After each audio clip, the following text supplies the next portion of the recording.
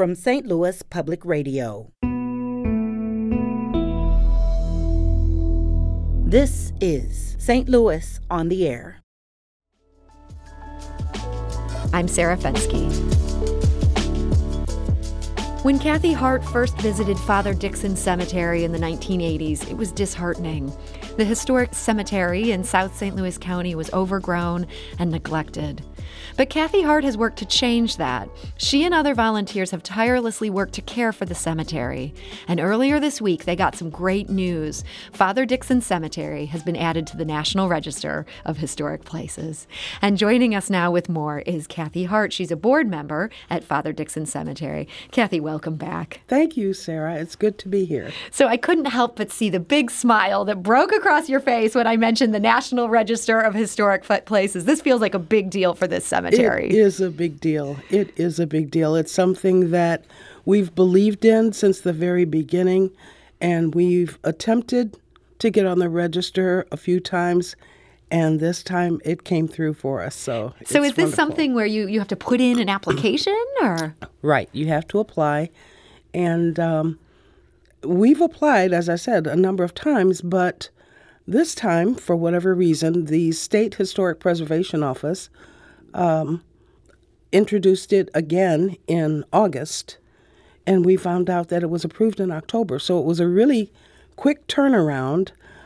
We were all surprised, but very happily so. Yeah, a good surprise for once. Yeah, exactly. That's great. Well, so for people who aren't familiar with this cemetery, I want to give some historic context on this since we're talking about it now being on the Historic Register. This is kind of in the shadow of the Sappington House Museum and the Ulysses S. Grant National Historic Site. What do we know about when it first started being used as a cemetery? Well, it was opened in 1903. And, of course, the Sappington House was already there. The Grant site was already there, and it's a little bit of a ways away. But the cemetery was 12 acres that were purchased and opened as a cemetery in 1903. Okay, so very early in the 20th century. Exactly. So who are some of the prominent people that were buried there? Well, besides Father Dixon, who is the namesake of the cemetery. And tell us who Father Dixon was. Okay. Father Dixon was actually Moses Dixon, and he was born in 1824 in Cincinnati, and he worked throughout the South as an itinerant barber at first, and of course was exposed to all of the tragedy of slavery. And so he took it upon himself to start a group of abolitionists, people who would actually fight, not just advocate against slavery, but to actually take up arms and fight to free slaves. Wow. And it was a secret organization. It had by the time of the Civil War, it had about 47,000 members. Wow. And all of these members, again, it was very secret. All of them swore an oath of secrecy until death. And so the plan was to take up arms, and they had some supporters who were providing them with funding and arms and so forth. But the Civil War started. And so Dixon said, well, rather than us try to take this on ourselves, let's go fight with the Union Army and do it that way. So after the Civil War, he became a philanthropist and a founder of several benevolent organizations that were there to help freed slaves. Okay. And so he was an abolitionist, a pastor, of course, a veteran, and he's just an all-around great hero. Yeah, what a for the Black people. remarkable life story. Yeah. So the cemetery was named for him, and he's Right. buried there. Right, he is buried there. Thanks for getting me back on point. He is buried there. The Vachons, for whom Vachon High School, John Vachon and his mother, Susan, are buried there. James Milton Turner, who was the first African-American ambassador. He was the ambassador to Liberia, I believe. He is buried there as well. And then, of course, there are Civil War veterans, World War I, II, and Korea are buried there as well. And there's also some members of your own family. Yeah, I know. My great-grandparents are buried there, and my great-great-grandmother. My great-great-grandmother is buried there, but we don't know exactly where because her headstone is gone. Okay. But my great-grandparents are, they're still recognizable. So mentioning that headstone being gone, this cemetery, obviously some very prominent people were laid to rest there. But then by the time you got involved with it, it had kind of hit some hard times. Absolutely. It just wasn't being maintained? It was not being maintained, and it was being abused. Because it was neglected, people felt free to come in and dump trash. Ugh. Or to have beer parties or satanic rituals or, any number of things. So it was overgrown, and it was easy to hide the dumping and the vandalism that was going on there. So it sounds like trying to reverse that's a really difficult task, especially when we're talking about volunteers trying to do it. We've been at it for 35 years. 35 years, yeah. I mean, I imagine in the beginning this was pretty slow going.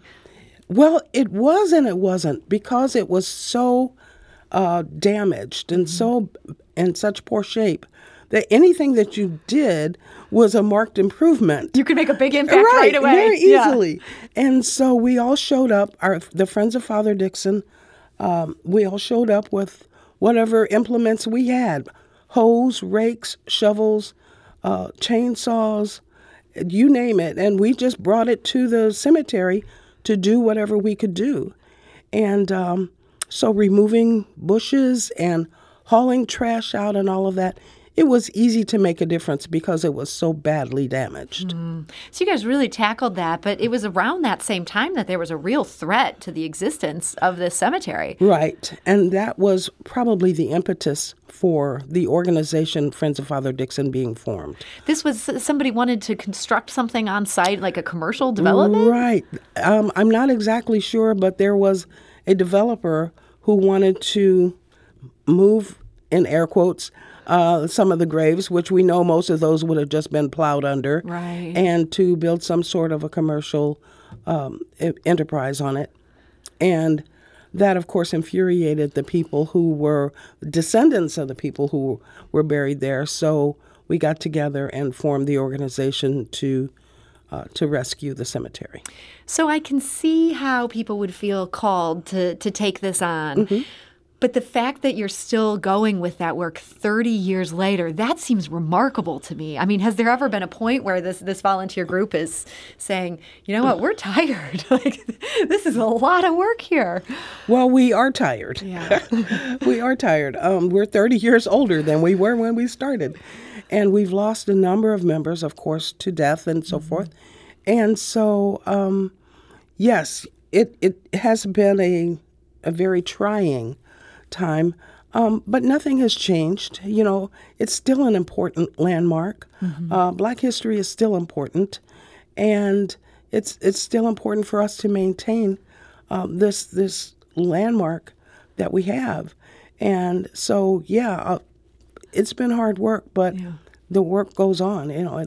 It still continues. So now that you have this official status, you're on the National Register of Historic Places, could that make the work easier maybe in some ways? Could that lead to other good things? We're hoping that it will. We are hoping that it will help us to gain visibility and that it will make it easier for people to recognize the importance of it and want to be involved with it and want to, take part and contribute to its ongoing success. So you would be happy to have some new blood join the group?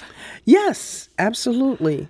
We're open to that. You guys aren't tightly controlling absolutely who's allowed to volunteer. Not, Right now, we are down to our executive board and a couple of members, but we are open to having new members. It's been difficult to get new members, specifically the younger people, because a cemetery, who wants to think about that, right? But for older people who appreciate having the cemetery, it's harder for them to actually get out there and do any work and that. But we've been so fortunate to have so many volunteers to step up, and a lot of high school groups they've got great energy. Yeah, and, for sure. They're hardworking.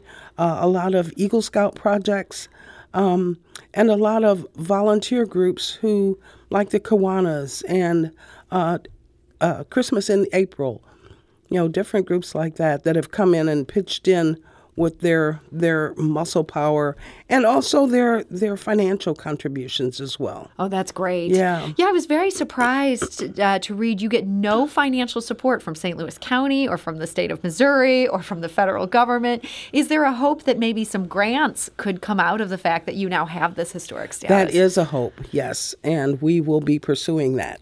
Good. I'm so glad to hear that. But so look, I imagine that in addition to people who want to help out, that there might be people listening today who, this is now on the National Register of Historic Places. They might be interested in just coming to take a look. Absolutely. If somebody wants to come see this cemetery, what would you suggest for their visit? How much time do they need to earmark? And is there something in particular you'd suggest they should check out while they're there? Well, it's a 12-acre cemetery, so there's plenty of time to wander around. And we have some notable burials there that are marked. And so if you just pick up a tour brochure when you come in, and it will identify the different areas where we have notable burials, and you can stop by those. So, and some people just come in because it's so nice and peaceful. And there's plenty to see. You can spend an hour or 4 hours. Pack a picnic lunch and find a shady spot. Yeah, you wouldn't consider that, that wouldn't be an insult if somebody came to picnic. Absolutely not. That's what we used to do after we finished working in the cemetery anyway.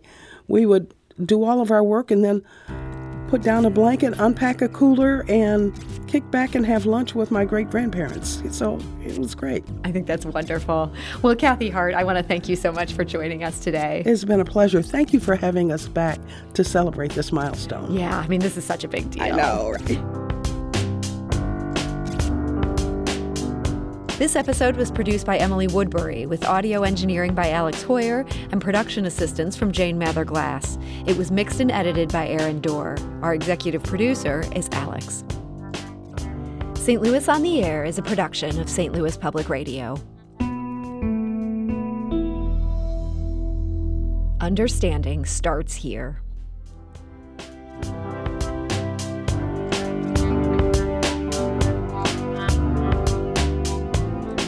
Do you find yourself regularly listening to episodes of St. Louis on the Air? Suggest us to a friend you think might enjoy our conversations. And leave us a review and rating on Apple Podcasts on the App Store. It's the simplest way to help people discover our show. Thanks. St. Louis Public Radio is a member-supported service of the University of Missouri, St. Louis.